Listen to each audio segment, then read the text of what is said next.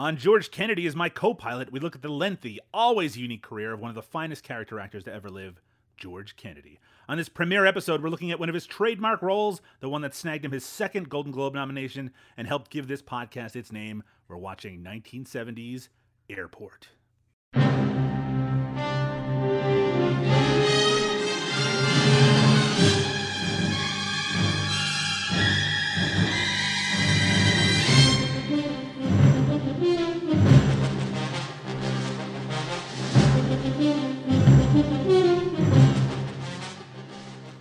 Welcome to George Kennedy as my co-pilot, a podcast devoted to George Kennedy. What a concept! I'm Doug Tilley, and with me on this nightmare at 30,000 feet is my usual co-host on Cinema Smorgasbord podcast. It's Liam O'Donnell. How are you doing today, Liam? I'm pretty good, Doug. What's going on with you? How's life up there in the Great White North? You turned it around on me. I'm supposed to be talking to you, and now you're asking questions around here. I know. You know what?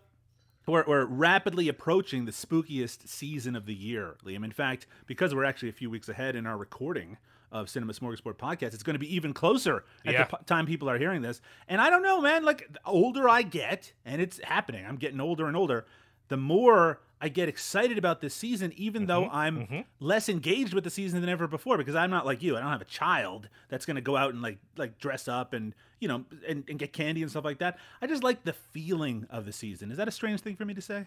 Not at all. In fact, I am probably going to be one of those people, if I can ever get my act together, that's like, fuck it, let's start in September. Like September 1, bam, Halloween. Like that would be me. The issue is that takes a certain amount of like organizing and preparedness that I decided this year, September 1, we're going to do it. We're going to start Halloween season right now. And here it is, October 1, and I just got out the decorations. Because I've just been too busy to make it happen. But my only fear with that, Doug, and we've talked about this before, but for people who maybe are newer listeners, I think of Christmas as a time of year that is a big disappointment because there's just too much wrapped up in it. You know, when I was a kid, I was never going to get the toy that was going to make life worthwhile. You know what I mean? Right. Like I was never going to have the perfect holiday. And my worry is that I could build Halloween up enough that then Halloween would start to disappoint me. And I don't want to so romanticize it, even though I love it. It's like my favorite holiday. I don't want to romanticize it so much that it starts to mean automatic disappointment because it's not living up to my expectations. Although that would be thematically, you know, good with the rest of my life. I would like this to be the one thing that doesn't work out that way. Well, I'll tell you what, Liam, here's a cheery thought. Yeah. So even if one of your listeners, our listeners, I should say right now, are not a big fan of the month of October, soon you probably will be because of the crisis of climate change on Earth. Sure, yeah. Summers are just going to get hotter and more unbearable, and you'll be looking forward to October as the slow respite from all of that heat. So everyone's going to be loving October just as much as you and I do pretty soon. Wow, that was a real bummer. That was good, Doug. I like that. That works. That's thematically appropriate as well. Liam, George Kennedy. Yeah, he's an actor. An actor. Very good. So far, we're on the same page regarding this podcast. Liam, George Kennedy is an actor, a character actor. He appeared in hundreds of roles throughout the extent of his career. He passed away a few years back. You are not a George Kennedy guy. Would that be fair to say? Oh, more than fair. Right. And what do I mean by that? Like you are not very familiar with his filmography. You wouldn't necessarily, I mean, you recognize him, but he's not someone that you seek out the work of. No, not at all. Well, when you first said the name, right, I was like, I don't know who that is. And I had to see his picture. But then on the other hand, and I don't know if this would be true of everyone, but I think it's probably true of a lot of film nerds our age. Once I saw his picture, I was like, oh, of course, that guy. But when you saw his picture, sorry, Liam, when you saw it, what was the role that sprung to mind? What did you recognize him from? That's actually a very good question that I was trying to decide before we were recording today. And, you know, my obvious answer is the Naked Gun movies. You know, sure, like that's the first thing that would. But honestly, I don't know that that's true. I see him on the IMDb. There's older pictures of him, and those did not look as familiar to me as the or more recent photos where he is looking older. Right. The older pictures where he is looking younger were familiar to me, but I don't remember seeing a film like we're talking about today, Airport, at all. And yet that George Kennedy that's in this movie is familiar to me. Like, I think of like maybe this era of films. He's one of the faces that would come more than, say, another person who's in this movie, Burt Lancaster. Sure. Utterly unfamiliar to me. Means Right. not like, if you had asked me before I saw this movie, which this was the first time I watched this movie ever, and you were like, do you know anyone who's in the movie? I would have said that big blonde guy, George Kennedy, and Dean Martin. And that's it. That's all I knew about the movie going in. That was it. And Dean Martin's only familiar to me because of his significance as a pop figure. I've not watched a lot of Dean Martin movies. I certainly have not listened to music or comedy from him. You know, like, you are unsure whether he's a musician or a comedian. I literally have no fucking clue. Well, I know he did he's roasts, both. right? He did roasts, right? Like, Right, that was right. a thing. Yeah, I know that. And I love it. assume he's drunk a lot. That's the vibe I get as well. So Booze what- and comedy. Yeah, that's true. He was a notorious drunkard, and apparently that was very amusing to people in the 1970s. This is great, Liam, because here's the thing. I have wanted to do a George Kennedy themed podcast for a very long time. On the Cinema Smorgasbord Network, we have a lot of podcasts that are devoted to specific actors and actresses that go through their career, sometimes in chronological order, sometimes just kind of cherry picking. We do that on the show. So I thought George Kennedy would be an interesting choice, though I do have to say, even compared to a lot of the shows on the network currently, he's sort of an obscure figure. It's not that people don't know the name George Kennedy. It's just that he hasn't kind of retained his role in pop culture. And part of the motivation of doing this show is that I want to bring him forward so people have a better appreciation for the scope of his career. And one of those people that I want to have that appreciation is you, Liam O'Donnell. I very much appreciate that, and I think I will gain that appreciation, especially if there are more films like the film we watched today. Ooh, interesting. I like hearing that. But also, he did a lot of weird shit. That's also something I need to really affirm at the beginning. He just did a lot of strange stuff throughout his career, and that'll be fun to explore as well. But here's the thing. I don't want to be one of those podcasts. I couldn't be. Where it's just me, a fan, trying to convince you, someone who doesn't care, about some sort of topic, right? Or like a topic like George Kennedy. So for a project of this magnitude, we needed a ringer, someone equally excited to devote years of their life to examining the output of George Kennedy. You know her work from the Talk Film Society, Looper, My Old Stomping Grounds, Daily Grindhouse, and elsewhere. It's Sarah Jane. How are you, Sarah? Hello, I am fine. It is an honor and a pleasure to be with you both on this crazy adventure. It's a crazy adventure, Sarah. It We is. have been discussing the possibility of recording together on a George Kennedy themed podcast for what feels like years. I think it's legitimately at least a year and a half. Yeah, it feels like years because it's actually probably been years we've been talking about it. Yes. But Yes. it's happening. How do you feel now that you know that it's happening? Now that it's going out in the world, people are going to respond to it. Some people might even listen to it. How do you feel about that? I'm excited about it. I've never been a permanent guest or a host on a podcast. You're a host, not a So, guest. Sorry. I'm going to make that So, clear right from the top. I have been a guest. Hey, was I a guest with you and Liam and we watched like a David Dakota movie? Or You did watch a David Dakota movie for Eric Roberts is the Fucking Man with Liam and I a few years back, and it was a delight. Do you remember what movie it was? We watched a lot of David Dakota movies. You know what? I don't. Oh, I think there was a Bigfoot. And Oh, maybe no! A lot of shirtless The worst fucking one. That is, and no joke. Look, the fact is, we have a lot of fun over at Eric Roberts is the Fucking Man, but we have also watched some really, really poor movies, and I don't think any. Well, there was ones that were worse, but there was certainly none more gay than Bigfoot meets DB Cooper, and also just That's very. why it's DB Cooper. That's right, and I Bigfoot. forgot.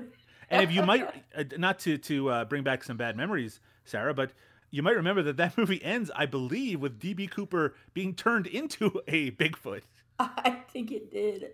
Well, oh there my you go. gosh. But this isn't a podcast about No. Bigfoot meets DB Cooper, unfortunately. It's about the great actor George Kennedy. So I want to ask you, why should listeners care about George Kennedy? Oh gosh, where to start? I know.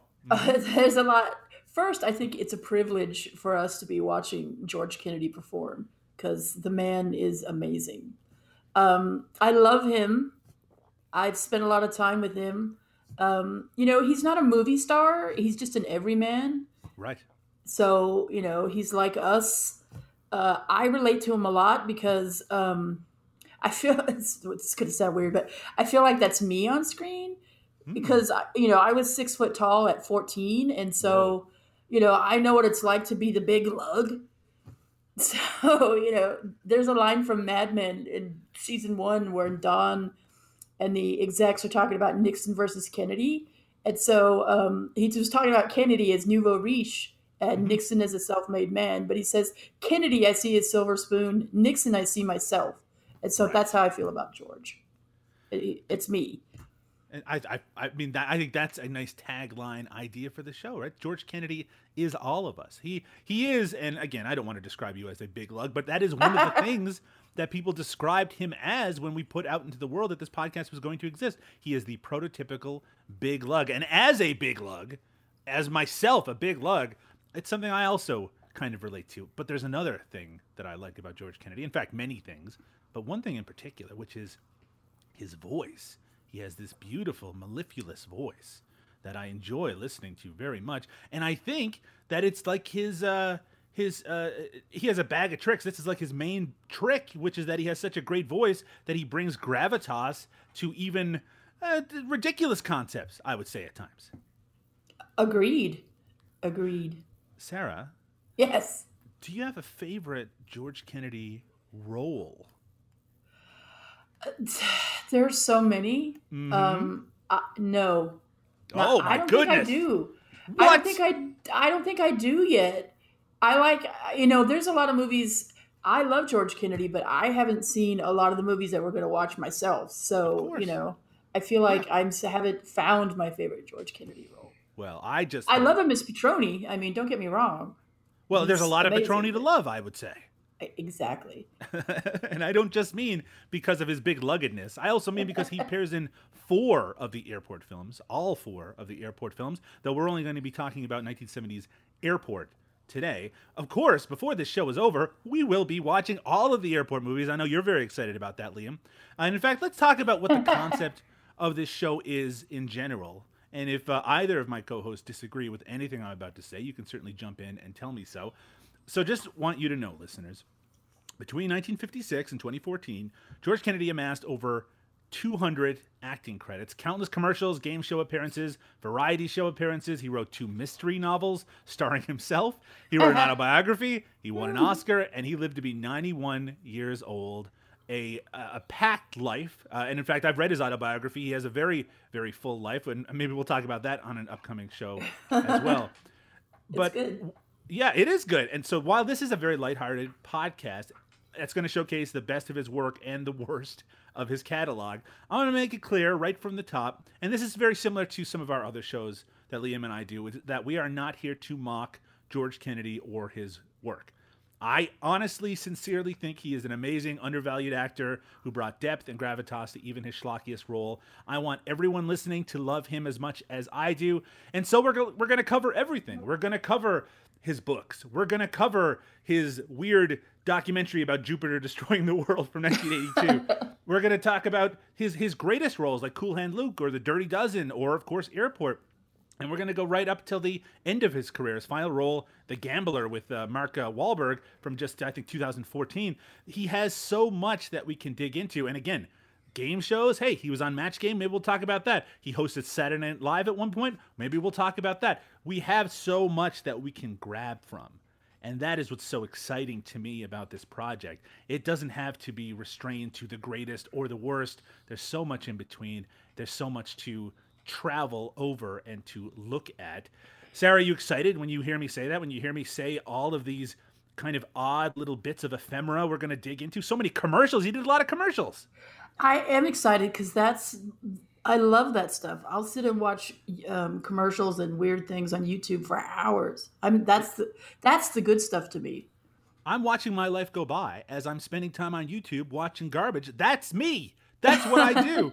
Liam, now you are, again, not an enthusiast of George Kennedy. When you hear all the things I just said, all of these weird bits of corners of pop culture that we're going to be digging into, does that make you excited, or do at this point you just not care? I wouldn't say I don't care. I think I'm much more excited about the film aspects. I know you are. And I will always be. You could honestly, at this point, Doug, there are very few actors you could choose for us to focus on that some part of me wouldn't be excited, because there's often something there that I'm going to be surprised by. When it comes to George Kennedy, as I said, I didn't recognize the name, but I feel like I'm familiar with his face enough that I don't know, waiting to be surprised, I guess is the way to put it. That we're going to find stuff both obvious, like Cool Hand Luke, I kind of knew, like, oh, right, he's in that.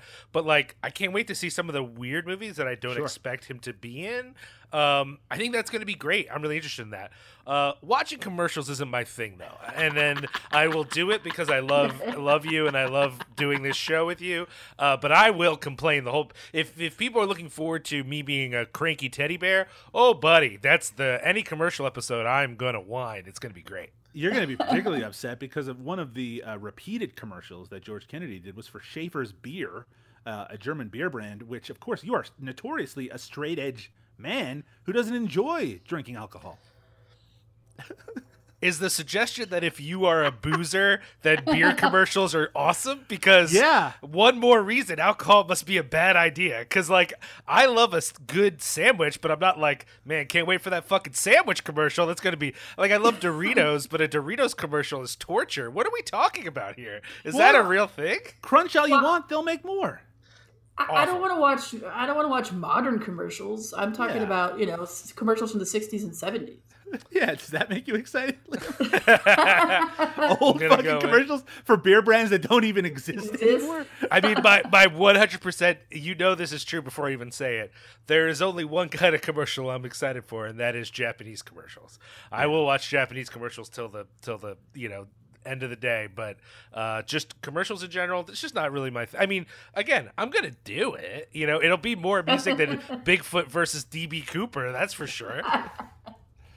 What if I was to tell you, Liam, I don't know if George Kennedy appeared in any Japanese commercials, but he did appear in a Japanese film in 1977 called Proof of the Man. So that'll be exciting when we get to that. Awesome. He's the only Western figure in this entire film. Proof of the Man. Love it. Stoked. See? All right. I'll try to make it easy on you, Liam. I don't have to make it easy on Sarah. She's already on board, but I understand we got to ease you in. And what better project to start with than with the George Kennedy franchise? Based on Arthur Haley's 1968 novel and directed by George Seaton, it's 1970s Airport. Let's take a break. We're going to come back. We're going to talk about the movie that started the disaster movie craze of the 1970s, Airport. Airport, the year's most widely read novel, becomes today's most exciting, most timely motion picture. Airport, big scale in every way, has the biggest all-star cast ever assembled for a single universal motion picture. Burt Lancaster, Dean Martin, Gene Seberg, Jacqueline Bisset, George Kennedy, Helen Hayes, Van Heflin, Maureen Stapleton, Barry Nelson, Lloyd Nolan, Donna Winter.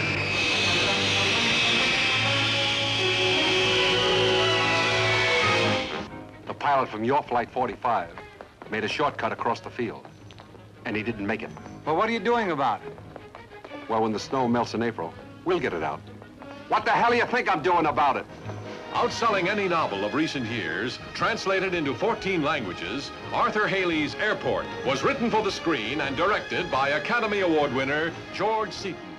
It has 7 stories tied into one. Mel Bakersfeld, the general manager of a Chicago area airport, must contend with a massive snowstorm and other issues, both work-related and personal, while the troubled Dio Guerrero threatens to blow up an airliner. As pilot Vernon Demarest attempts to calm Guerrero down and dissuade him from setting off explosives on the plane, tensions increase in the air and on the ground, and danger is imminent. It's 1970s Airport, directed by George Seaton, probably best known for the Christmas classic Miracle on 34th Street. This was actually the second last film of his career that went all the way back to the mid-1940s, and written by George Seaton as well, adapted from the 1968 novel by Arthur Haley. Haley wrote a lot of novels like this, in that they took place in like specific businesses. I think he did one based on like a supermarket. And one of the things that is kind of interesting about this movie, and I'm guessing about the novel that it's based on, is that it really digs deep into the operation, the kind of day-to-day operation of one of these locations, and then throws in the gears. It's kind of like the Sim City of movies. Stars, of course, Burt Lancaster as the airport manager, Mel Bakersfeld. We have Dean Martin as the Vernon Demarest, kind of the main pilot character in the film. We have Jean Seberg, I should say, Jacqueline Bisset, and of course, George Kennedy as Petroni. We also have Helen Hayes as Ada Quinset, who ended up winning an Academy Award for her little old lady who likes to be a stowaway on flights in the film. The film was a massive financial success at the time, making over $100 million at the box office. In fact, it was Universal's biggest film up until Jaws a few years later. And like that film, this was a troubled production that ran wildly over budget. They thought that this was going to be a huge failure, but instead, audiences flocked. As I mentioned, Helen Hayes won an Academy Award for Best Supporting Actress for her role as the elderly stowaway and was nominated for 9 other Academy Awards. But most importantly, it nabbed a Golden Globe nomination for George Kennedy, who would ride this role for its 3 sequels over the following 10 years. And in fact, was so enthusiastic about the airplane side of things that he became a pilot in real life. Not a pilot like the pilots in this film, but became a pilot that he could fly personal sized airplanes. So that it really did kind of rub off on him in his career. So this, as I mentioned, really the prototypical first disaster movie. For those who aren't very familiar with disaster movies, there's a kind of a few things that they have in common. One of them is that they have all-star casts. This movie has a lot of familiar faces, but it would kind of get out of control as the rest of the decade went on, where even in very small parts would have very recognizable faces, at least at that time period. And they would have some sort of, as you would expect, disaster occur. In this film, there's actually 2 disasters. There's a massive snowstorm occurring that George Kennedy has to dig a plane that's caught on a runway, get that out of the way because they need to make room for a plane landing after someone blows up a bomb on the plane and leaves a big hole in it. Very exciting, very nerve-wracking. But is it any good? Let us start with Sarah Jane. Sarah, we are big fans of George Kennedy, but just because we're big fans of George doesn't mean we're a big fan of all of his movies. What are your thoughts on 1970s Airport? Well, I had to rewatch it for the podcast, obviously. I would hope so. Yeah. It's a weird movie. Mm-hmm. I mean, it's hard to get a handle on it. There's like a full hour where there's nothing there's nothing happening.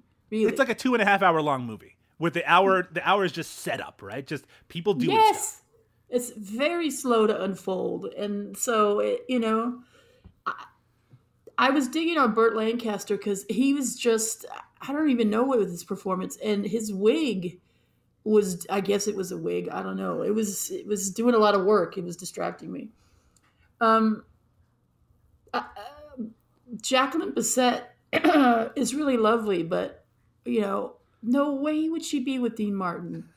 I cannot abide by that. That's just wrong in every way.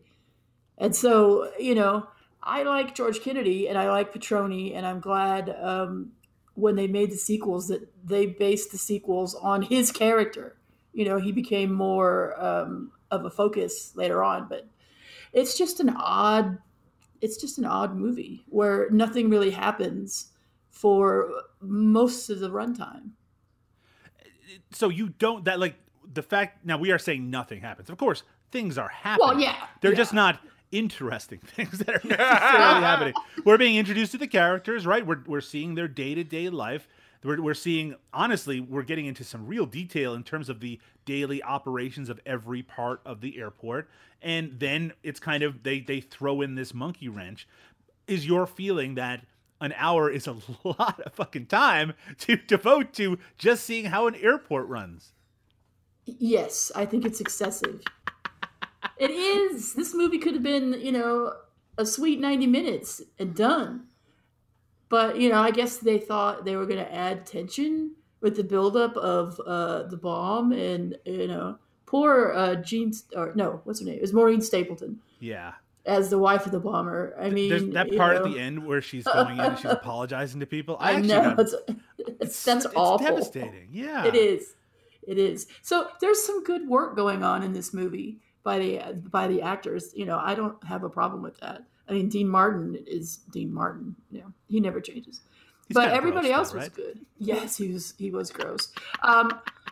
I, I did love the costumes, though. I know that Yeah. Edith Head was nominated for an Oscar because the stewardess's outfits, and then Gene Seberg, her, I guess it was a uniform, but she seemed to change it depending on what part of the airport she was going to. Yeah. But her boots, and she had that beautiful cape with the hood. So I was digging on the costumes. I try to, if I'm starting to zone, then I try to focus on something else that may be a positive.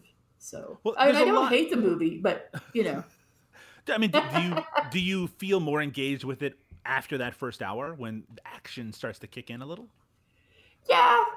yeah, I think so. I mean, Hesitant, yeah, I would say. I'm saying it could have been, they spent too much money to go 2 hours and 45 minutes. It did not need to be that long. And you'll never convince me otherwise. Oh, well, we'll see. That's actually not why I'm here, is to try to convince you otherwise. But who knows? People might send us threatening letters. Liam O'Donnell, this Yeah. was your first experience with 1970s Airport. Is that correct? Oh yes, 100%. What did you think of it? I liked it a lot. However, I want to be clear. Right?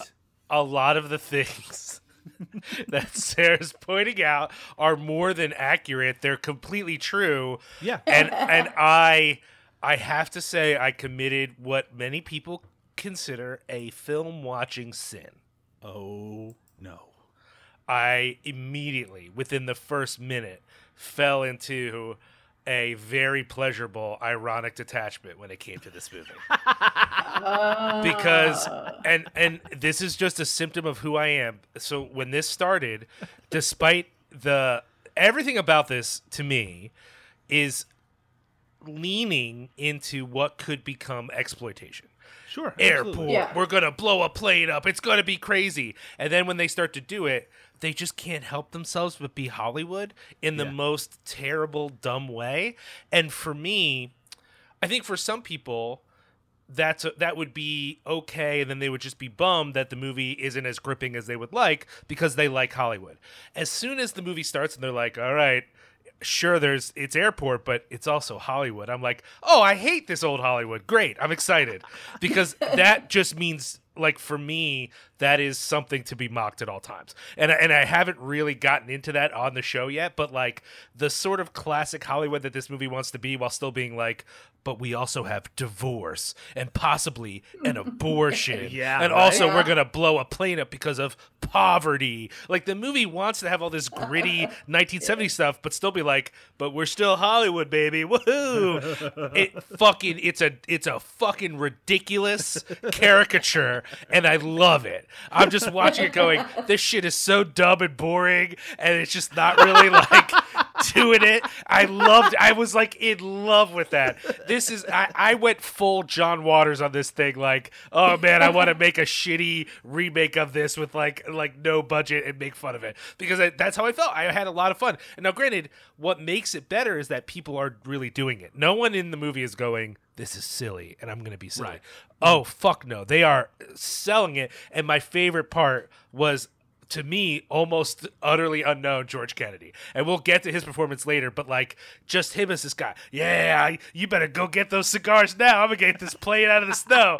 What the fuck is going on? Is this a dick measuring contest about getting a plane out of the snow? Just from that alone, I was like, this is awesome. Like, I'm so about it. And I am both horrified but amused that a film in which on paper the stakes are huge, right? Like, Sure. why does Chicago have an airport with only two fucking landing airstrips? Oh, that's because those fat cats won't build a new modern one. Airport. It's insane to me. I mean, at this point, what is Chicago? Like the third largest city in the country?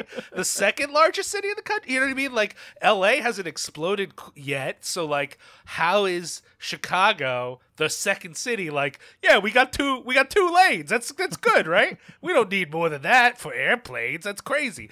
And then, we've got Burt Lancaster, everything. He's angry. He is reservedly angry about everything. His wife clearly wants him dead from the first moment she's on screen. She does. Probably yet- rightfully so. Yeah, and yet Gene Seberg is like, "You're my boss, but also I care about you."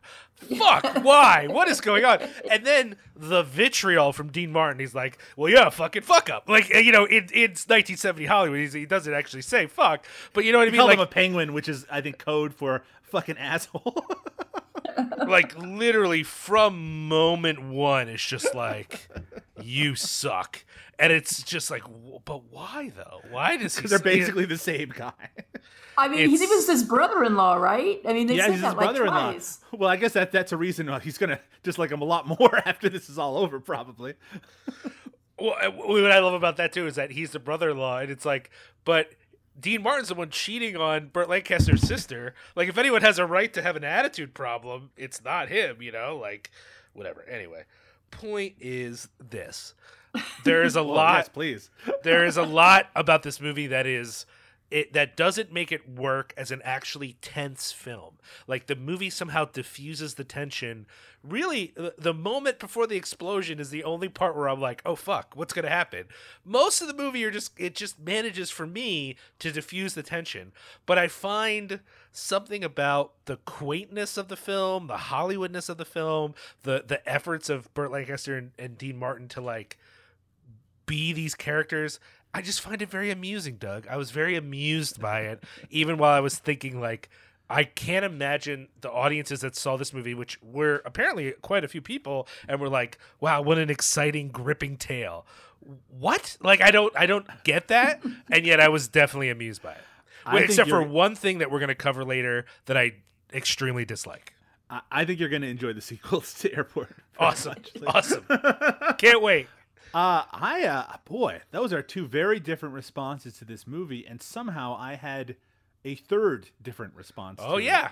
Let's hear it. which is that I love the first hour where it's just the boring operation of a goddamn 70s airport where everything is mustard yellow and puke green and everyone is smoking on all the flights, and it's very much of that era, and it's very Hollywood, as you said, Liam. That's very well observed. But just the idea that it's like, first you need to set up these people who are just competent at their jobs, right? Just people being competent. This is the operation of it. I don't really have any particular positive or negative feelings about airports and the running of airports, but they're going to say, like, this is what these people do, and now this is how they handle a crisis in some way. And the fact is, them handling the crisis, also kind of boring. it's just, you know, we got to go, let's drive down by the plane, which is stuck in the snow. Let's now try to dig the plane out of the snow. Let's try to drive the plane out of the dugout part of the snow. Now that didn't work. Let's try to do it again. So like that, it's just like these little crises. And then when it kind of switches over to the bomb part, which is a lot more serious, even in your mind, you're like, oh my God, he might blow up a bomb on the plane. That'll like destroy the plane. The whole thing will explode in the air. It goes off and it blows a tiny hole in the side of it. I mean, it's great, right? No one has to die, and no one does die. And it's, but Jacqueline Bisset gets shards of glass in her eye. Right? shards. She'll be okay. She'll be okay. Whatever it was. She'll be The fine. only victim of that incident was going to be Dean Martin's marriage at the end of it. But it's very much like the stakes are both high and then kind of weirdly low, but it also in some ways it feels kind of pleasantly old-fashioned, because if you did this movie now, if you were to remake Airport, which isn't beyond the realm of possibility, though in a post-airplane world it's hard to imagine, if you were to remake it, like at least half those people would have been sucked out the back of a plane, right? I mean, it would just be You can't blow something up in a plane and have it just make a pleasant little hole. Like, the hole is ridiculous on the side of the plane. I like earlier, like they set it up because George Kennedy is like, have you ever seen anyone get sucked out of a plane like that before? It's like what meat through a trash compactor or whatever. It's just like, it's just like a bunch of their shit flew out, and then they basically slapped a mattress over it. They're like, all right, good to go. Hope the plane's tail doesn't come. The melodrama of it is something that I really enjoy. I also like, and this is something that we're going to talk about in just a second in regards to disaster movies as a whole, which is it's like trying to, you get like a huge influx of this era of celebrities at once. So it feels like it's much faster to kind of catch up. if you're not a big fan of this era, or if you haven't seen a lot of those films of the era. Now, I'm a big fan of 70s movies, and this will become more exciting later in the decade with some of the sequels to this, where it's just everywhere you look, it's another recognizable face. And they've had these long careers, and it's so, and even having Burt Lancaster, who's this great actor, even if he's playing a very intense, moody role here. And just, it's not like the Towering Inferno where you have your Paul Newman and your Steve McQueen or something like that, but just the idea of this kind of all-star where every role is a recognizable face and everyone has got to have their moment of crisis that they have to be up against. I just really loved the drama of it. And yeah, look, the stakes aren't so high that by the end I was like very, very engaged, but I have to admit, when Petroni started to move that plane, when he was like, I'm going to ignore Burt Lancaster, even if it means killing a bunch of people who are trying to, even if it means that, I was with him 100% of the way. Though I am curious, Liam, to hear the thing that you most have trouble with. I'm sure we'll get to that in just a second. But yeah, I want to continue with this idea of disaster movies. The 1970s were the heyday of the all-star disaster movie. There was the Towering Inferno. There was the Killer Bees. there was the Poseidon Adventure, and et cetera, the Irwin Allen movies, all sorts of stuff like that. Going back over to you, Sarah, is this a genre that you have any affection for, the all-star disaster movie? Yes, I love all 70s movies, but every one 70s, of them? Well, I haven't seen every one of them, but the 70s were lousy with disaster movies. And so, they have trains, ships, roller coasters. I mean, there's a disaster movie called Roller Coaster. Come on. That's right. There's fire, flood, snow. Avalanche is one that stars Rock Hudson and Mia Farrow, and that's probably like the worst that I've seen so far. It's just really bad. And this, they have like these styrofoam big boulders that are supposed to be snow. It's well bad. One of the nice things about this movie is that there's some real snow in it. I mean, obviously there's some scenes where they have the fake stuff, but when you see stuff moving around in the snow, hey, I'll tell you, I'm a kind of an aficionado on snow because I live in Canada, but like I've seen a lot of it and they're using the real stuff. I've seen Avalanche as well, and you're right. It's that shit is super fucking fake. Any other disaster movies that are that have drawn either your ire or your the opposite of that? I like things like there's a lot of TV movies that I like Smash Up on Interstate 5. Sure. SST Death Flight. Killdozer. Yes. I don't know if that's a disaster movie. No, probably not. I mean, it's a very small disaster. There's a couple with Shatner, which I can't think of the names right now. Maybe one of them was Nightmare on at 30,000 Feet. Is that a Shatner one? I mean, he's in the made-for-TV remake of that. Oh, he's in the original as well. Yeah, and then there's one where he's in a train. Like, I think that might be a TV movie. That one is really great. But I liked Earthquake a lot. Yeah. And so I would watch that one when it came on TV. And I grew up in Los Angeles, so that was like, when you're a kid, once a month you had to have an earthquake drill where they would ring the bell like a fire drill, but you would have to get under your desk and, assume the position. With your hand, it kind of is the same drill that they would do for an atomic bomb. Get under your desk and protect your head. And so we were always scared in the 70s, is it the big one? Because even the news would talk about it. And so Earthquake was like, oh, crap, this is what's actually going to happen. This earthquake's going to hit and then Charlton Heston's going to be there. So that one was a favorite. I wonder if not to bring it back to the horrific future that we are all going to encounter because of climate change, but you do wonder that with the increase of a lot of these major meteorological events, like typhoons and tsunamis and things like that, and also things like earthquakes, if there's going to be a return to a lot of these disaster-style movies in the future. I mean, look, there's a lot of movies about earthquakes to some extent or another, but it's not like it's a concern that has gone away.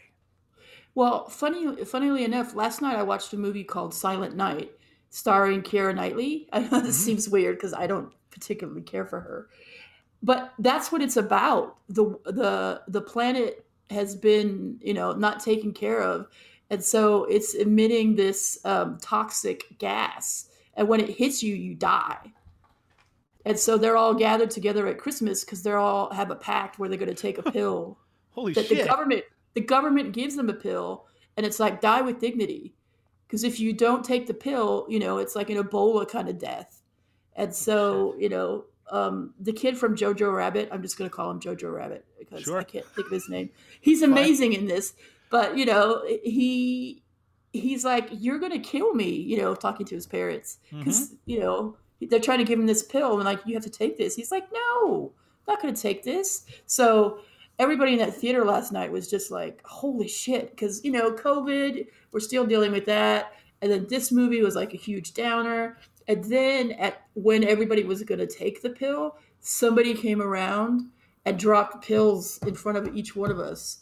Like the same pill they were taking in the movie. Oh. And I was just like, what the fuck? It was really it's filmed in television. It got me. So there is so that one Shirley takes on talks about the climate change there. I'm sure people will be like, oh, that's all woke, but it's funny, but it's also tragic. Yeah. Well, I mean, we've been kind of living a disaster movie over the past year and a half or so. And it seems like there's a lot of elements that are relatable there. Liam, you should know, by the way, Sarah mentioned Earthquake from 1974. That's a film that we are going to have to watch on this show because it also features George Kennedy in it. Are you excited about that? Earthquake. Sure. I am. I'm very excited. Liam, you like celebrities. Sure. You like Hollywood, as you established when you were talking about Airport. Yeah. Do you like the idea of these big Hollywood epic disaster movies with all these famous faces? Are you a fan of them? I mean, I haven't seen any, so I don't know, honestly, what I'm going to think. I mean, it'll be fine by me in that I often don't know the people. Like, I'm just not familiar enough.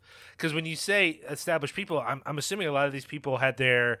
If you're in a 70s disaster movie, your hottest roles were probably in the 60s, right? Like by the time you get to the disaster movie? I think that's fair to say, right? Yeah, I mean, so then I probably don't know who they are. Earthquake stars Charlton Heston and Ava Gardner. So Charlton Heston's hard. Yeah. Charlton Heston, of course. That's obviously your favorite. I mean, you like his politics most of all. Oh yeah, no, totally. I write him. I write him in for president every year. Wait, what?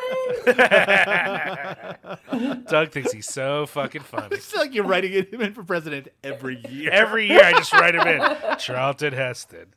And then in parentheses, I put Planet of the Apes in case they don't remember who I mean. Oh, that guy.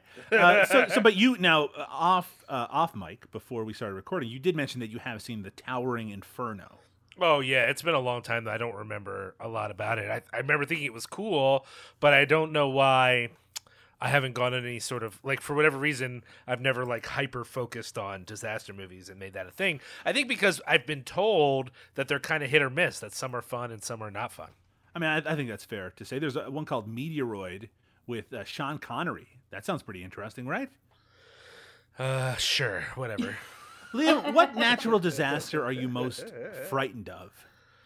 Oh, right now, tornadoes, because I live outside of Chicago. And since I moved here, I've had to go in the basement 4 times because of possible tornadoes. So, I'm a little anxious about that. Is it because you don't like your basement? Right, Doug. That's why. Sure. That sounds right. I grew up on an island, Liam. You know this. Yes. And I kind of notoriously and famously on that island, they encountered a tsunami and a tidal wave. This was many years before I was born. And the fear of a tidal wave, specifically because I grew up right on the water, is something that I carried with me all throughout my childhood, especially because we did get some big waves sometimes. Not that it would ever have reached my house or anything like that, but the idea of a giant wave just washing away me and everyone I cared about is something that I had a lot of nightmares about. Do you think you can make a disaster movie about that? I mean, there are, but are you scared of tidal waves, Liam? it's not high on my list. I don't know. I'm also not convinced. I guess if the thesis of disaster movies, right, is that the people who will most appreciate the disaster movie are people who are afraid of that disaster in real life, I don't buy that at all. I don't think that's true. I mean, I think an earthquake movie could be a lot of fun, but I don't walk around worried about earthquakes. You know what I mean? Like, I don't know that for example, I'm pretty afraid of orcas, but I'm not very afraid of the movie Orca. Well, the film Orca was filmed in Newfoundland, where I grew up, the very island. I know. I'm aware. It all comes full circle, Liam. Sticking with you just for a second, Liam. This movie, Airport, we're talking about Airport from the year 1970. Oh, are we? Oh, we are. Stars Burt Lancaster and Dean Martin. And both of them, they're having some lady issues, I would say, in this movie. Burt Lancaster, he's having difficulty with his wife, who thinks he spends too much time at the airport. She says that her father... How dare she? How dare she? She says her father can get him a job where he could work 9 to 5 and he'd get paid 3 times as much. Burt Lancaster is disgusted at the idea that he he might have a relationship with his family and make 3 times as much money. What a monster. Instead of living a life where it appears that his job is being threatened at any particular moment. So he's having some difficulties there. And also the woman who works, I guess, in hospitality at the airport, him and her, they have a really strong friendship, and there's some suggestion that it's hinted at something more. Then we have Dean Martin, the pilot. His wife loves him, apparently, and also recognizes that he's a bit of a philanderer. And he is a philanderer. He's been having sex with one of the stewardesses on the plane, and now she is pregnant. And they have to talk about all the serious stuff that revolves around them. So what I want to ask you, Liam, is why are men in the 1970s so goddamn gross? I mean, to be fair, I men have always been gross throughout time, but the frustrating thing about this movie is this feeling that, like, the audience should be stoked that these two, like, gross old men get to be with younger women. Like, that's part of the, even more important than the plane landing is the part where Burt Lancaster, allows himself the indulgence of going home. And then, apparently Dean Martin does the right thing by going to the hospital with his lover and literally not even noticing his wife exists. and I just, it's for a movie, I had a little bit of fun saying, there are things to like about this movie more than just the bad things. There are things that are, pretty good, but either from a detached viewpoint or from a fully invested viewpoint, I just can't get past these two that the movie doesn't work unless these old men get to, like, I don't know, upgrade their relationships or something. It's gross. It is gross. Even the Burt Lancaster one, which is the less he's a man of morals, I guess. But like just this whole thing where it's like, well, these sexy old men who look way older than they actually are, we have to believe that part of their narrative involves them being sexual beings and getting with these other women. It's unnecessary. Neither of these characters needs these plots for the film to function in any way. It's just part of the texture of the film, and it feels like it's an attempt by the movie to be very modern. Like, right. Oh, do you want to take care of it? There's a place in Sweden I know about. Yeah. Oh, God. Fuck you. I don't need any of this shit right now. Like, it's just so superfluous and honestly very, sexist that, like, I just don't need it. And it took me out of what was, for the most part, very fun for me. I was having fun with the movie, Doug. And every time it circled back to these subplots and really honed in on them, it was less fun for me. And I just was like, fuck the 1970, or I guess this would be 1970 is really the last gasp of the 60s, right? That's how that works. Of course, absolutely. So, fuck the 60s. That's what the 60s was very much all about free love, as long as men still got to maintain power. That's what that was about. And it really wasn't until the 70s that people started to say, well, sure, but what if women were human beings? and that kind of agency. Like that kind of fucked up that whole thing, And again, not that these actresses aren't trying to take these characters and imbue them with agency and make them real people in the world. Like it's not a performance issue. It's a script that's like, yeah, then they get with these younger women and get to be happy. That's great. And we had no resolution with his wife. We get to see her be sad, and then it's like, yeah, she's sad. So that's all you need as an audience because you didn't care about her anyway. He's Dean fucking Martin. Fuck that. I can't. Liam, you know what my favorite subplot in this movie is? What's that? It's the fact. So there are some people picketing outside the airport. Yeah, I was going to mention that earlier. So what's been happening is that as some of these planes come in for landing, they're flying over these people's houses, and it's like rattling shit so much that it's like falling off the walls, and it's destroying their houses, and it's being very loud, and it's all hours of the day, I guess, and night, and they're like, hey, could you guys stop doing that? And Burt Lancaster, says no. Like I think he explicitly says it's not going to get any better. But also, B, you are the bad guys because you don't want us destroying your houses with our planes. They're meant to be set out as kind of the villains because one of the other threats in this movie is that they're going to create a lawsuit against the airport if they don't do something about it. Just the idea that we're not supposed to be sympathetic to these people, who, by the way, I could be a person who lives near an airport. I'm never going to be a guy running a fucking airport. So I have a lot of sympathy for those people who are just trying to use the small amount of power they have to not be woken up in the middle of the night by a plane going overhead. Just one of the small interesting things about who we're supposed to care and not care about. Who the fuck built those houses? That's what I know. The whole thing is going, and I'm going, who planned this goddamn airport? This whole thing seems like a bad idea. We only need 2 runways, and one of the runways is right by the houses, and it'll be fine. It's cool, man. It's all good. Like either the airport, it was a huge mistake, or the houses was a huge mistake. And my gut feeling is probably both, right? Like probably two groups of civic planners were like, it's fucking fine. It doesn't matter.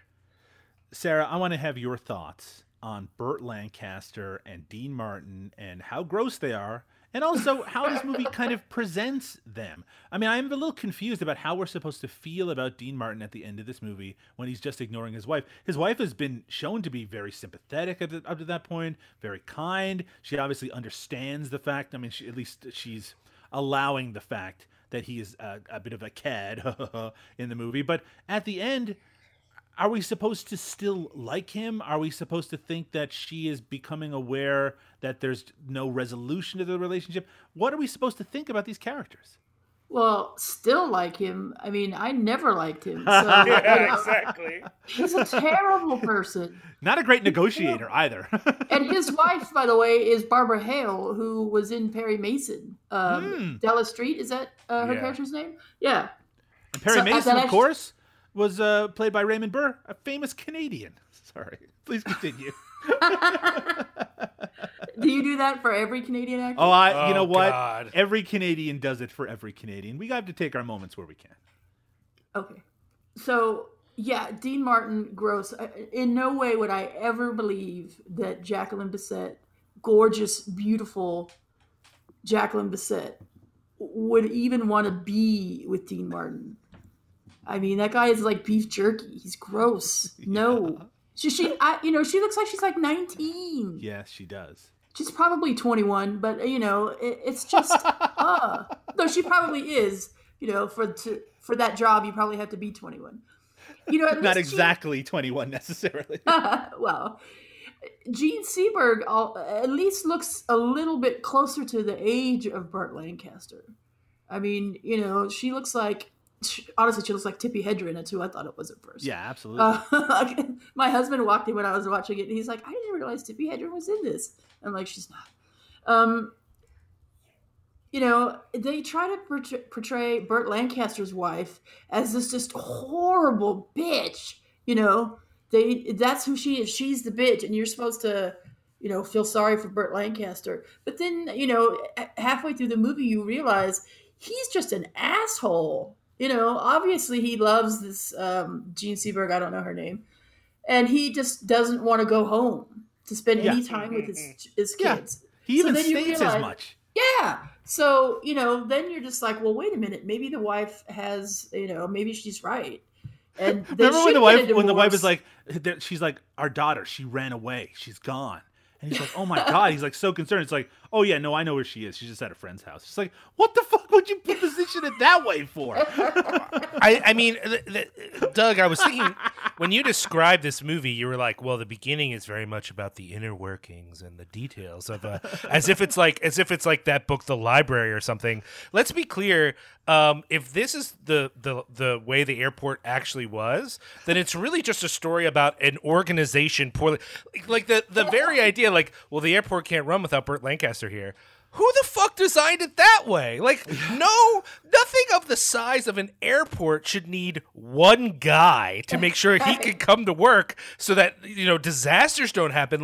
It's interesting how the movie, the movie doesn't make the wife sympathetic, but at least it creates the dynamic of you saying, like, okay, well, is it this character or is it his wife that's at fault? And like a little bit of thought process should make the audience go, why does an airport need one fucking guy? Like, but that's the whole movie is about, whether it's him or Dean Martin or a much more likable character, but still this person, George Kennedy's Petroni. The whole movie is about white male egos, that these places can only run because of heroes.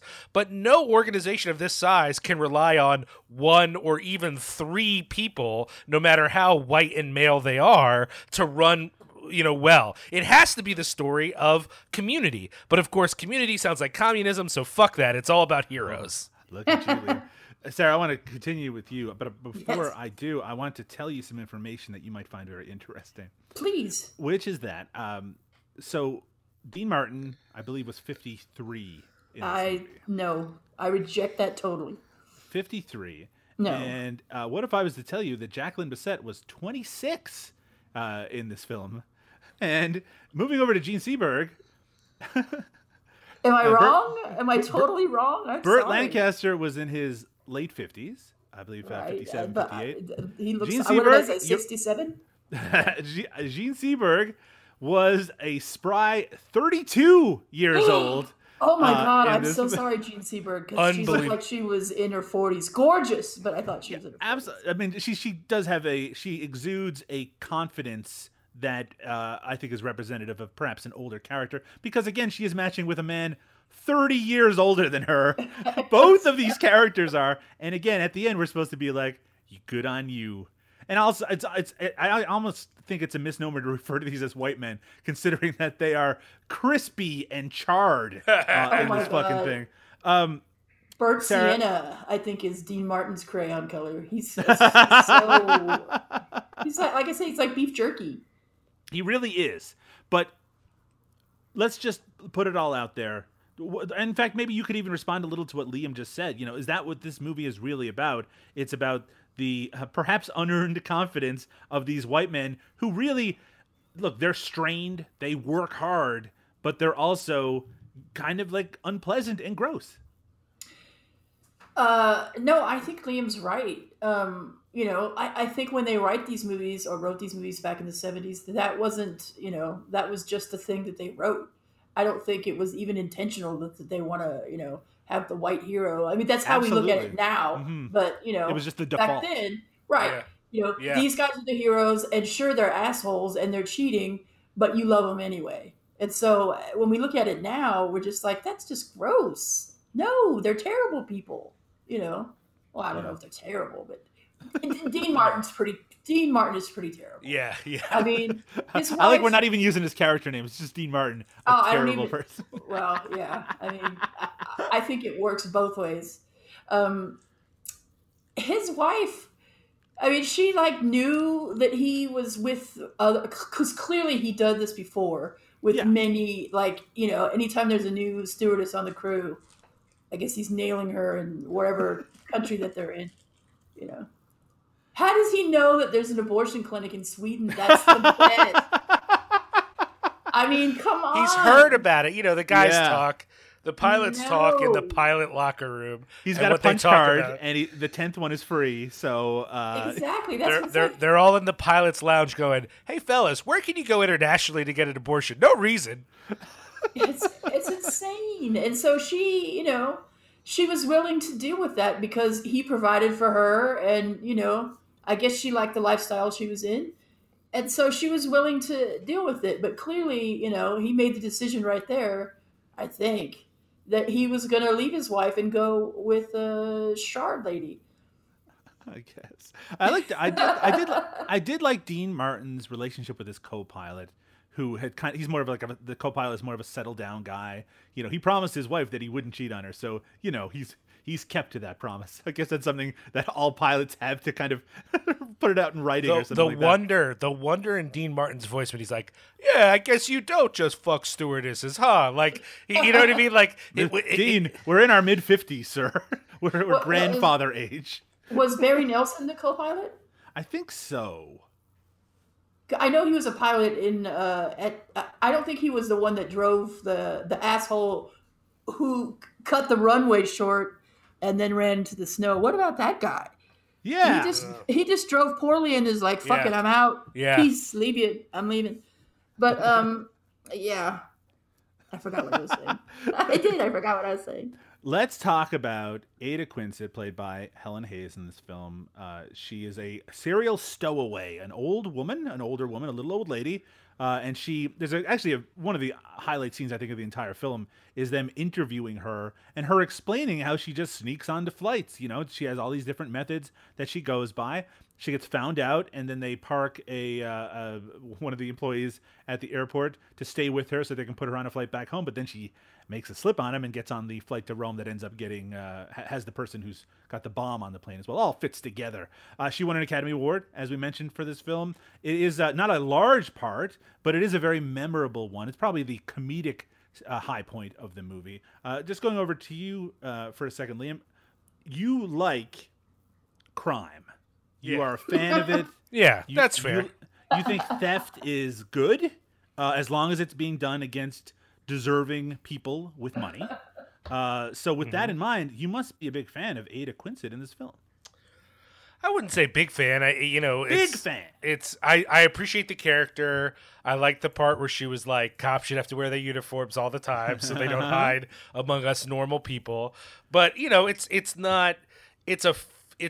a funny role. I certainly liked how she lived. The idea that on the plane she's like her and the Splinter woman are hamming it up a little bit so they distract the guy. I appreciate that. I like the idea that she'd be like, "Can I hit you?" And she's like, "Yeah, please. That's great." I love all that.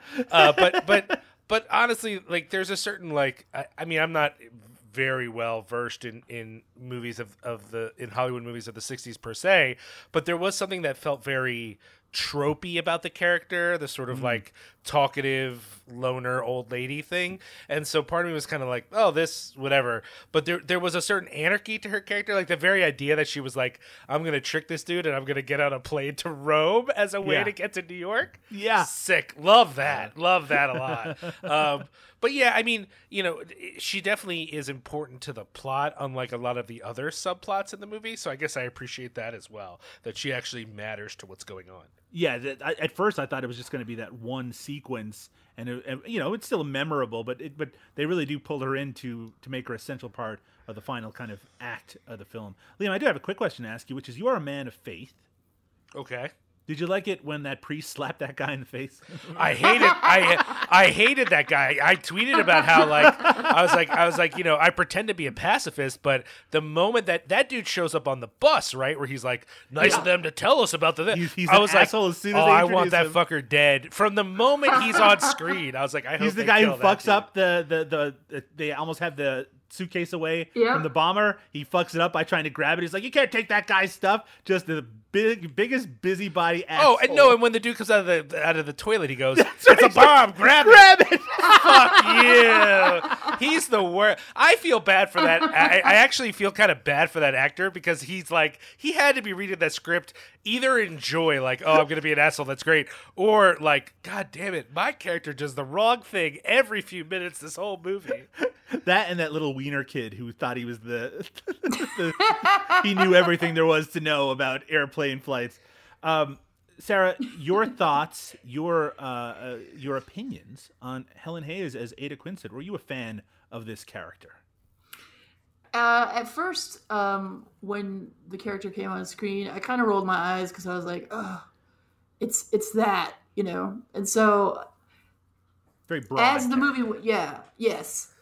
The little old lady who's, doing, I didn't realize she was going to, an absolute badass criminal, but, it's, so I didn't like her at first, I will admit, but she grew on me toward the end. And didn't they, I like that they got to abuse her. I mean, Jacqueline Bisset, really, she got tough. So that was cool. I think the idea that you were saying, Liam, about how earlier in the film Jacqueline Bisset is very mean to her, it's to make it more believable later when she has to pretend to be mean to her. No, you're mixing up the characters. Gene Seberg is very mean to her. Oh, you're right. Gene Seberg is really mean to her, and she's not mean to anybody. But because she was mean, she has to lose one eye. That's how it works in the... Wait, but didn't she yell at Helen Hayes when they were trying to do the bomb thing? And the guy was like, hey, Whit Bissell was sitting there.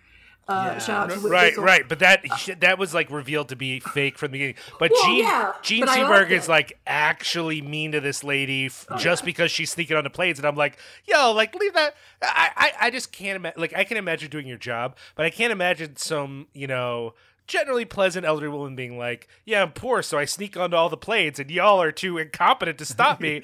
I can't imagine being like, oh, I hate this woman. I'd be like, yeah, lady, that's awesome, Especially because Burt Lancaster seems just amused by it, right? He doesn't seem to care that much at all. I mean, it's not like she's taking someone's seat, right? She's taking an empty seat. I think everyone should sneak on planes. That's what I'm telling you. That's actually the message I want people to really take away. I mean, we've talked about it before, but my friend BJ, who won the Amazing Race, his first sort of foray into being a crazy person was sneaking on a plane just before 9/11. So the security had not yet gotten as intense as it is. He missed a flight home from college to see his parents, and so he just snuck on and hid in the bathroom, and they only found him 5 minutes before landing. They were like, what are you doing in here? And he had hid it in the bathroom, and he ended up not getting in a lot of trouble. But I remember thinking it was 4 months before 9/11, and it was like, man, you really missed getting in a lot of trouble by just a few months, my man. Sarah, this one of the movies that we haven't really talked about here, even though it's probably what a lot of people think about when they hear the name Airport, is the movie Airplane, the classic comedy, the parody film. Now, I think a lot of people, probably a lot of listeners to this right now, know that Airplane, even though it's a parody of a lot of tropes from different movies, its main focus is not Airport, even though the title seems to be a reference to it. It's the film 0 Hour from the 1950s, where it takes whole pieces of dialogue from that film and kind of they make fun of it. There's a whole lot of sequences. Basically, the structure of Airplane comes from 0 Hour. But there's also a lot of Airport in Airplane. Having Airplane out in the world, does that make it a lot more difficult to take a movie like Airport or even really any of the disaster movies of that era seriously? Or maybe is taking it seriously not even the point at this point? Are you asking me? Yes, I am asking you. I'm sorry. I guess right. It comes down to the idea does the fact that Airplane exists in the world, has that ruined Airport and its sequels because it mocks so many of the tropes in these films? I don't think so, but it's weird. I think anytime we're going back to watch a movie that was made 50 years ago, sure. It doesn't, if there's a parody of it or not. Liam said he, started to watch this movie and then just decided he was just going to go with it and laugh at things. Yeah, but he hates movies. He's not really a movie guy. Stop. I've been to plenty of screenings of older movies where, there's always a row of assholes who fuck they're those Mystery people. Science Theater. Yeah, and they ruin it, and I hate it. I really hate people. That's Liam. Him and his buddies going to the late night screenings of Airport, ruining it for everybody. No, you never stop it. I'm not trying. I'm just joking around, Liam. I know you don't disrespect the theater, my man. That's right. It's a holy place. But Sarah, so you're saying that inevitably over time, the tropes of a style, especially one that was very popular at that time, will probably be hard to take as seriously as when it came out. Yes, I think audiences today would laugh at Airplane even if they haven't seen Airport. Or backwards there. Sorry, they laugh at Airport even if they haven't seen Airplane. I saw Airplane at the drive-in when I was really young, and I think maybe I saw it once more on cable because it was always on. But I haven't seen it, since the 1980s. So, I get to watch that almost fresh at this point. It might be fun now that you've recently revisited Airport. Again, Airplane isn't a direct parody of it, but I do think that it would be a lot of fun to watch it. It's almost as much fun as it is to watch Zero Hour and then to watch Airplane, especially if you haven't seen a lot of those connections before. I actually think that maybe Airplane 2 plays with some of the tropes from this movie in particular, though it's been a long time since I saw that film. Also directed by a Canadian, just letting both of you know that. Ken Finkelman, the creator of The Newsroom, which is a different show than the American Newsroom. Very good Canadian comedy TV show. See, I have a lot of information to share on this episode of George Kennedy as my co-pilot. Liam, just do you have any thoughts on the same subject? Airplane parodying a lot of the tropes of this entire series to some extent. You didn't take it very seriously anyway, so I guess it doesn't really matter if you can take it seriously or not. But it's potentially the case that for the future films in the series, that there will be something that you connect to that you will take seriously. Or could you? I don't know. I mean, I'm sort of in a similar place where it's been so long since I've seen Airplane. If you asked me to mention specific gags from it that were related to this or other movies, I would not be able to. I don't have... Outside of like a very distinct memory of certain jokes in it, I don't have a strong memory of it. I need to rewatch it. It's been so long since I've seen it. Yeah. But Liam, yeah. Surely you can't be serious. Stop. The part that's what stuck. An asshole I am. The part that's stuck in my head is really one of the worst parts, which is when she's speaking jive. That's like one of the worst parts of the movie, and it's in my head. So whatever. No, I mean, look, I think that. I guess at the time, disaster movies were serious business to someone, right? But I can't think of that. That's so far from me that I'm supposed to watch any of the... I mean, I cannot wait to watch Roller Coaster, not least of which because Sparks is in it. But the idea that I'm going to watch Roller Coaster and go, oh, I'm fucking terrified. Get out of it. That's the moment for that has long passed. And that's true for a lot of movies. And that doesn't mean I won't enjoy them. I just won't be gripped by them the way that I guess someone was. I mean, the other thing, of course, is that few things have changed as much since the early 1970s as air flight has. I mean, the entire experience, it's still recognizable to some extent, but it's so different from how everything looks, of course, but just how it all functions, especially post 9/11. I mean, it feels like a lot of the things that happened in this movie couldn't happen now because for good and terrible reasons. I mean, fucking Airplane. How am I supposed to be scared by an airplane movie after Snakes on a Plane? Yeah, like, I feel like post Snakes on a Plane, it's like, yeah, planes, it's funny. I'm in, like, it would be interesting. I mean, I guess this does exist, right? There's a movie coming up that's about like the moon crashing into the earth or some shit. So I guess disaster movies are still a thing, but it's just hard for me to think that there's any disaster movie that's like, no, this is really serious. Like, I just assume that no matter what the stakes are in the movie, some part of it's like, we're having fun, right? Like, I don't know. I maybe my view is just skewed after years of all kinds of fucked up movies. I'm not sure. Yeah, it's sad. We went from steaks on a plane, like you just said, to snakes on a plane. And I don't think we'll ever be able to recover. Let us talk about the beloved actor, George Kennedy. It's why we're here. We haven't given him a lot of time, even though he's one of the standout performers in this film. I want to start with a little quote from George Kennedy's autobiography, Trust Me, where he talks about the airport films. In the 4 airport movies, I play a guy named Joe Petroni. Over the years, more people have told me stories about him and what he did and said than about anyone else. I was coming back from New York to LA in a jumbo, and it was pretty quiet. There was a bing bong and a voice. This is your captain speaking. Everything is fine and we'll be a little early. Should anything go wrong, however, Joe Petroni is sitting with you, and we'll get him up here.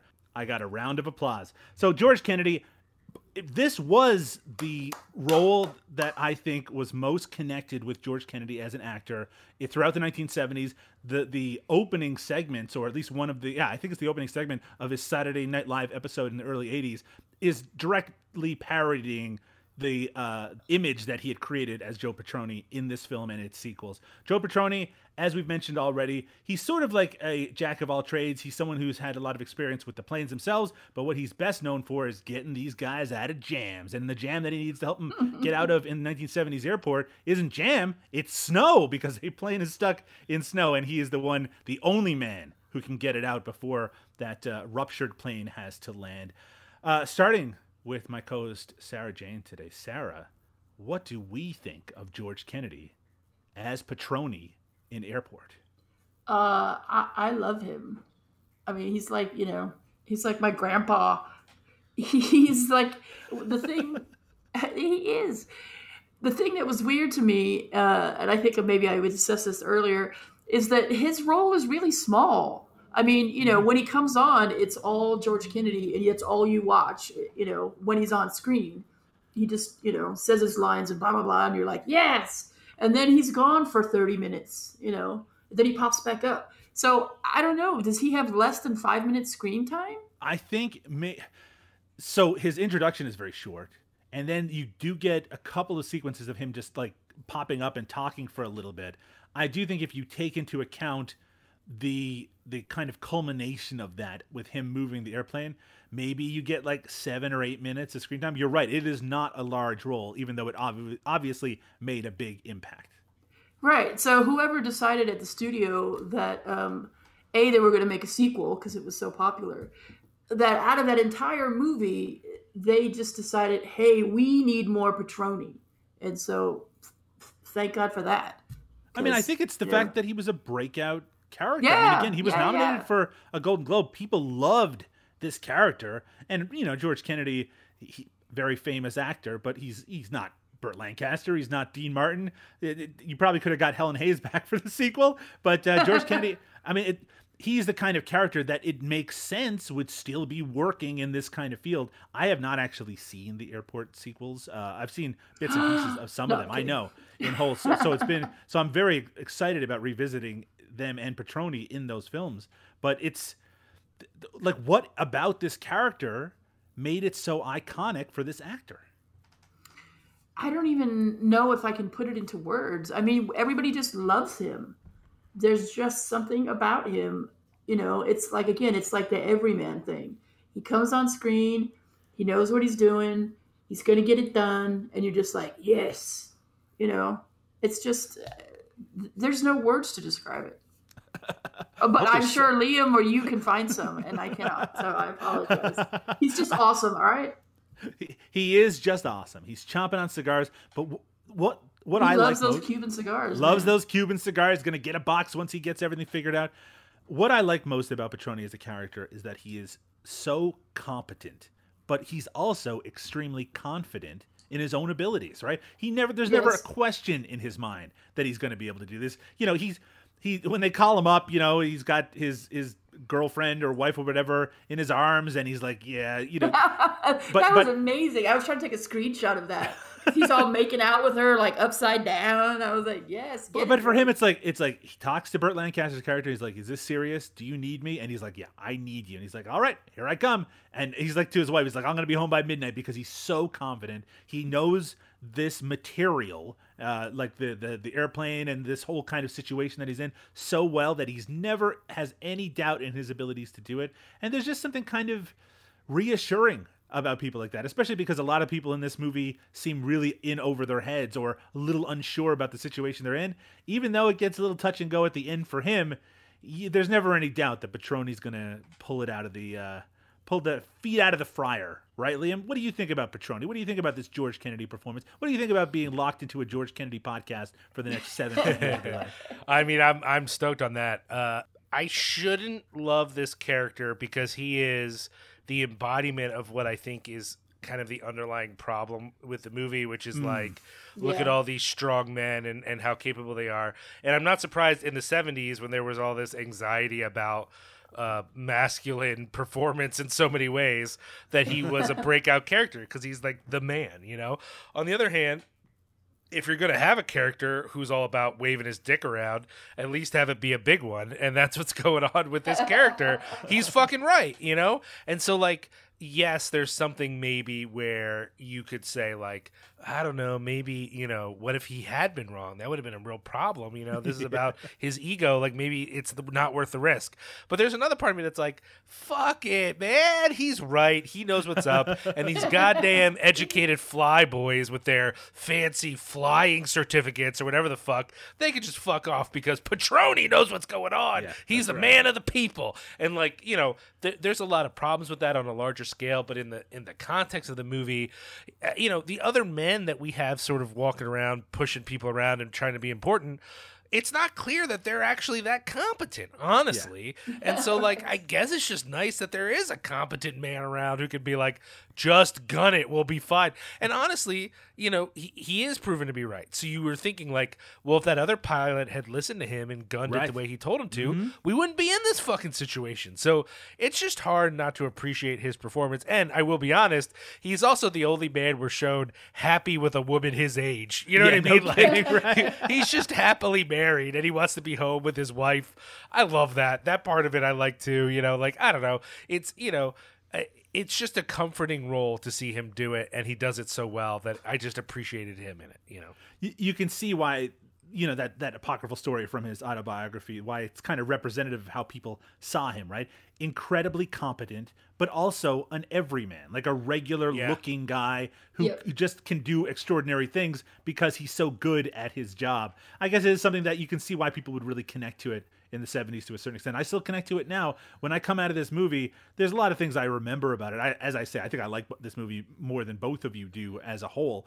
But the takeaway that I've always had when it comes to Airport is that George Kennedy, he owns this role as Petroni. And, we're going to get a lot more of him before all is said and done. We're going to get a lot more George Kennedy before all is said and done as well. We're about to clue things up here on the premiere episode of George Kennedy is My Co-Pilot. But before we do that, we need to talk about what we're going to cover on the next episode, the second episode of George Kennedy is My Co-Pilot.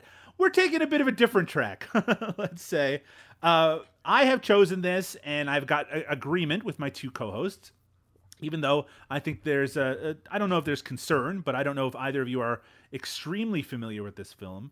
I should let you know, listeners, that you can actually watch it on Tubi for free right now. The movie is 1990's Brain Dead, not to be confused with the other films called Brain Dead, including Peter Jackson's film. I believe it, by the way, and I might be wrong on this, that the reason that Brain Dead, Peter Jackson's film, is called Dead Alive in the U.S. is so it was because it didn't want to be confused with this film, 1990's Brain Dead, directed by Adam Simon, written by Charles Beaumont and Adam Simon, starring, this is going to be confusing for some people, Bill Pullman and Bill Paxton. Is this the only movie they're both in? I believe it might be the only film that they're both in. We covered this on Hard Business for that primary reason is you get Pullman and Paxton in one movie? Awesome. And not only Pullman and Paxton, you also get the great Bud Cort in this film as well from Harold and Maude. And you get George Kennedy. So on the next episode of George Kennedy is My Co-Pilot, it's 1990's Brain Dead. Sarah, are you excited about Brain Dead? I'm not sure excited is the word. I've not seen this, but I like Charles Beaumont writes a lot of Twilight Zones, I believe. That's true. Those are usually good ones. And I like Bill Pullman and Bill Paxton. Did I say Bull Pullman? I can't even say their names anymore. I think you got it mostly right. Who do you prefer, Bill Paxton, Bill Pullman? I think it depends on the role. No. Mm-mm. Okay, so my opinion wrong. I guess it's terrible. Then I'll say Bill Paxton. Yeah, correct. I do like him, but he's forever Chet from Weird Science to me. I think that's like the first thing that I saw him in, and so that's just him. It was definitely the first role I saw him in, but I'm a big Paxton head. Liam, do you have a preference between the Pullman and the Paxton? Game over, man. Yeah, well, there you go. There you go. That's my first. That's my intro. Adam Simon went on to be one of the creators of the television show Salem, which is not a show that I've seen before, as well as the writer of Carnosaur, the Roger Corman dinosaur movie. But we're not going to be watching Carnosaur. I think we watched one of the Carnosaur sequels on Eric Roberts' The Fucking Man, but none of that matters. We're watching Brain Dead. on the next episode of George Kennedy is My Co-Pilot. I'm looking forward to it. Speaking of looking forward, if you want to check out more podcasts, Liam, that you're involved in, more work that you're involved in, where can people go to check that out? Well, you can head over to cinepunks.com. That's CINEPUNX.com. We're in the midst of our Halloween celebration, Cineween, where we're trying to feature a different writer or videographer or whoever is willing to contribute each day with something, generally spooky. A lot of horror, but other stuff as well. So head on over to cinepunks.com to check that out. They can also follow Cinepunks on social media, Instagram, Facebook, Twitter. It's all CINEPUNX. They can also head over to our website, Doug, cinemasmorgasbord.com, to dive into the archives of this podcast, where we cover a lot of different topics, actors, not a big archive on this particular podcast so far. That's true, but not yet. I would say Cinema Smorgasbord, featuring all kinds of different topics as well. They can also follow Cinema Smorgasbord on Twitter at Cinema Smorg, SMORG. That's correct, Liam. Sarah, you've got a lot of work coming out. I'm very interested in where people can check out your stuff as well. Well, this year's been horrible for me. So been a tough year. It's been my annus horribilis, as the Queen would say. So, I just lost my train of thought. I'm trying to get back into the swing of things. I haven't been writing, but I got the opportunity to review Venom for the Austin Chronicle. So that's up right now, and I'm excited about that. You can find me on Twitter at FlickThis. I'm on Letterboxd with the same name, FlickThis. There's a lot of reviews there and links to my other work. Also, my husband and I run a YouTube channel called The White Slaves of Chinatown, where we bring you the best in out-of-print, rare, and hard-to-find paramedia from around the world. So you can find us at White Slaves of Chinatown on YouTube. We'll, of course, link all of that in the show notes. You definitely should follow Sarah on social media. I do. And why wouldn't you want to do what I do? Speaking of social media, you can also follow Liam on there at Liam Rules. I'm talking about Twitter specifically, by the way, at Liam Rules. That's RULZ. And you can follow me on there as well at Doug_Tilley. That's TILLEY. But for now, we need to shut this plane down. We need to rest ourselves, rest up, because in a few weeks, in just a short time, we'll be back again with 1990s Brain Dead on another episode of George Kennedy is My Co-Pilot. Good night, everyone. Night-night. See ya.